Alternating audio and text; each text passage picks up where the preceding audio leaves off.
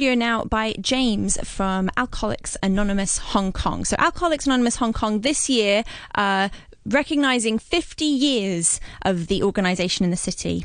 James, thank you very much for joining us. Thanks for having me, Cruz. Good afternoon. Cheers. How are you today? It's hot outside. Well, it's very hot outside. It's very, very hot outside.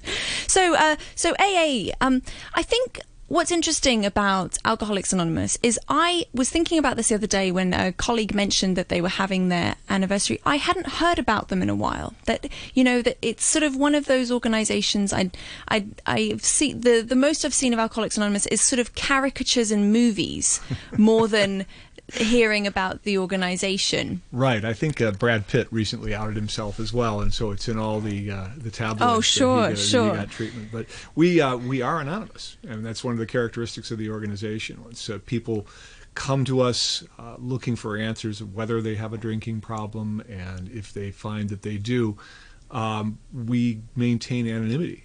We don't allow members to discuss each other's business outside of the rooms of AA. And it's something that I think has perpetuated the organization. So that's why we're so below the radar screen. Right, we're always there. You are covert by nature. Right. Yeah. We're in 250 plus countries around the world, and we've been in Hong Kong, as you said, for a little more than 50 years actually. But this is our official 50th anniversary. Is there an origin story for how the organization got set up here that you know of? Yeah, it was a couple of expatriate journalists who had both gotten sober elsewhere, and we're looking for a way to maintain their own sobriety. And part of our program is that to maintain your sobriety, you sort of pass it along. So they established an AA meeting. It was over, I believe, at the Mariners Club for the first time, the first meeting. And they just got together, and gradually the group began to grow, as it has in other cities around the world. And so what does AA Hong Kong actually do? What's the mission of the organization? Well, it's like AA around the world. We basically are there to provide a safe place for people who think they may have a drinking problem. I mean, people initially come to us always hoping that they don't, right? Sure, suspecting that they do, and they come in for a meeting and they listen to our experience, our strength, and our hope, and what actually happened with us. We're not experts. I mean, we don't bill ourselves as experts on alcoholism. We sit there and basically share what happened with us, how we came to find out that we might have a drinking problem, and the story that followed on through that, and how we recovered and came together. And we find that that's enough. That's sort of the magic bullet that has gotten AA to be sustainable around the world, is that one alcoholic sharing their experience with another works far better in most cases than all different kinds of treatment. We're typically the last stop on the tour. People will try everything to control their drinking or to moderate and that sort of thing. And when all else has failed, they will show up at AA. Oh, right. And what sort of emotions do people have in that first meeting? You know, nobody walks in happy. Yeah, I can imagine. I think it's something where, again, from my own experience, I came in sort of hoping that it wasn't true, that there would be some way that I could learn to drink like a gentleman, and all of the things that were going wrong in my life were really somebody else's fault and not mine, and certainly not the fault of my drinking. Typically, people will have this idea that, well, if you had my wife, my job, my upbringing, and so on, you'd drink too. When people become extricated from the drinking, they begin to realize that it's kind of the other way around. That these things are symptoms of a bigger problem. Sure. And that alcohol was part of it, and usually masked some bigger problems that the individual was having. And that was certainly the case with me. And how can alcoholism affect the lives of somebody who is suffering from the disease, but also the lives of those around them? I mean, I know you've mentioned to me that it can be from lots of different, many different ways. There's no stereotype of how it is. Yeah, that's absolutely right. And I think that answer is as varied as the people that come in. And there are current membership in AA is nearly 3 million people worldwide. Wow, and it's here in Hong Kong there are literally hundreds of us, probably about 200 people who attend meetings on a regular basis. So if you ask that question to any one of us, you might get a different answer. But I would say that the effects that it has on the alcoholic directly are, lost jobs, the career is often on the rocks, marriages, all different types of family problems. But it's a disease that doesn't have a list of symptoms. Like, for instance, you can't throw an X-ray up on the screen and say, see, that's where it's broken. You know, that's where your alcoholism is. More often than not, there are things like disgusted employers, you know, children with severe problems, you know, spouses that are distraught. It can warp families and the lives of people around the alcoholic just as badly as the alcoholic himself. Sure. And I mean, is this something where I think, you know, it can affect, you mentioned that it's not just about quantity, right? It's not just about drinking a lot. That's right. It's about the effect that alcohol has on you, right? Yeah. Could you elaborate a little bit more on that? Sure. I mean, I guess the one thing that separates alcoholic drinking from normal drinking is the loss of control. And this is, you know, people will begin to drink and then rapidly lose control over the amount they take. And sometimes when they really want to stop, they can't. It's difficult to sort out that point where people cross over into that type of drinking because people deny that that's the problem. You know, very often real life problems will emerge before people are willing to, you know, believe or even imagine that they can't control their drinking. So it's the difficult part of diagnosing alcoholism. And it's almost always a self-diagnosed disease. It's not something that, again, that you can just take a blood test for. Sure. It has to show up in symptoms around you in your life. And most people who are attending meetings, are they attending, you know, like you said, under their own self-recognition? Do they get encouraged by other people to go? Very often, yes. I mean, a lot of times people will figure that, you know, to get their wife off their back. You know, right, I need to stop drinking, and then they'll find that they can't stop drinking, and then they'll think, okay, well, maybe I'll check this AA thing out. Maybe they can teach me how to drink, you know, or something like that.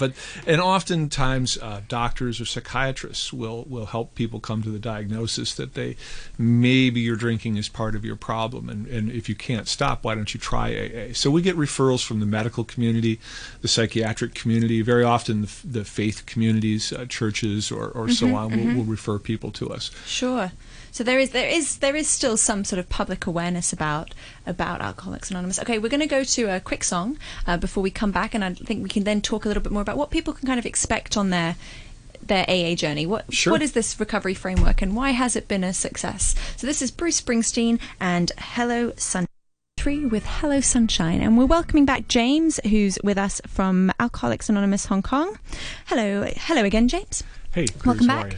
So before the break, we were talking a little bit about AA Hong Kong and a little bit of its history. So I'd like to know a bit more about what actually happens. What happens in a meeting? Because we have this, as I said, this caricature we see of group therapy sort of things in movies where someone says, hello, my name is, and I am an alcoholic. And it's almost kind of undercut maybe the impact and the power and the utility of that kind of format of recovery program. Sure. Well, I mean, speaking for myself, I sort of welcome the fact that it is more prominent in culture now than it was, say, when I first came around to AA more than 30 years ago. When I came around for the first time in the 1980s, and there was still a fair amount of stigma around being an alcoholic and what that might mean, and now it's become more and more part of the popular culture. So it's actually lowered the barrier that some people have to coming to accept help for it.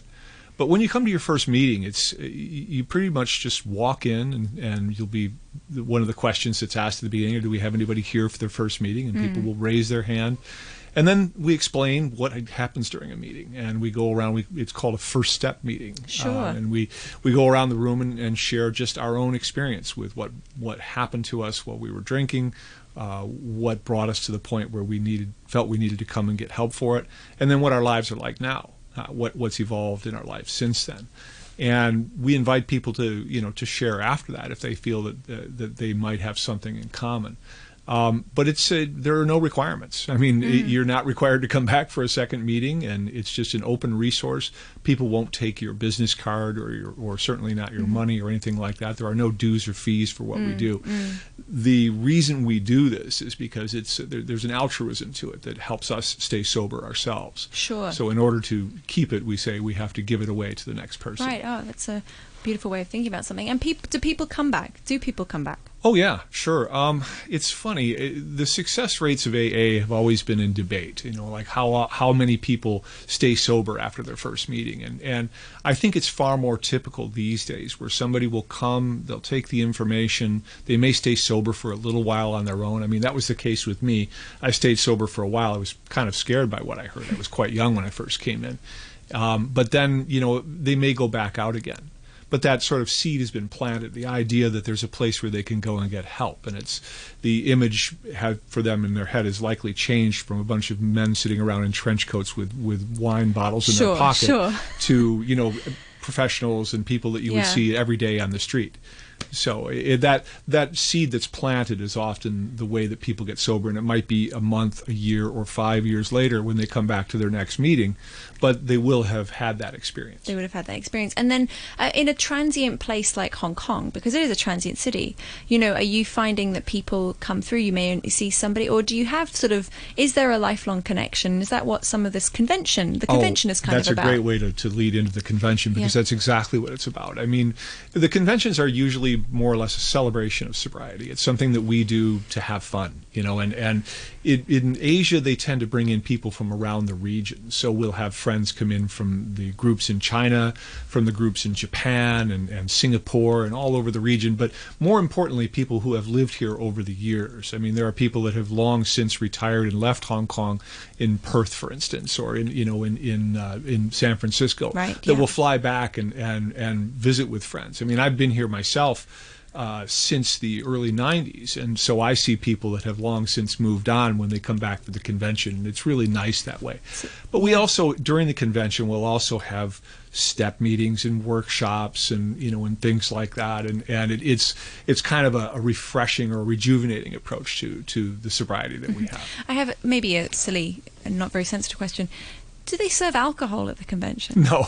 Yeah, I just they're very often at hotels. Okay, sure. And in certainly in our case, they're at the hotels, and there will be a bar at the hotel. Sure, but there won't be alcohol served at the convention. I was about to say, I'd be a little awkward. But it isn't. And I don't want to create the wrong impression. Yep. I mean, we live in society. We go to bars ourselves. We go to parties, and we just don't drink when we're there. Yep. And when spouses, for instance, will come along to the convention, or other family members, then they'll order a glass of wine or something, or go to the bar. But it isn't something. It's not something. I was just checking. No, that's okay. They just wouldn't sell a lot of wine if they tried to sell it there. So. And so, I mean, is this something that's with you all the time? So, are you, is it a constant demon on your back? Can you be, if you're still going to Alcoholics Anonymous, are you a recovered alcoholic once you've found sobriety, or are you, how do you yourself or others see themselves in that journey? Well, that's an interesting point. And like everything else in life, and it becomes for us, and we say one day at a time, but it really becomes a way of life. It becomes a part of what we do. For me, I like to tell people that being an alcoholic is as much a part of my life as being 6'2" and having male pattern baldness. But which is really true. It's part of my identity. You're not that bald. Yeah, exactly. Well, it's part of, you haven't seen it from back. Oh, sure. But no, it's part of my identity. It's who I am. Yeah. So I don't consider it a demon on my back. Right. But it is something that sobriety requires a constant maintenance, and it's something where it's part of my life. I enjoy it. As I say, I sort of have to show up and give it away a little bit in order for me to maintain a positive and fulfilling sobriety. I used to say, and when I was younger, I had trouble staying sober. I would go to meetings for a while and I'd stop and so on, because I wanted to compartmentalize that part of my life. Sure. So I've stopped drinking. Now I want to get on with the rest of my life. And really, for an alcoholic, at least one like me, it isn't something I could just set to the side. It had to become, part of my everyday activity, part of what I plan on.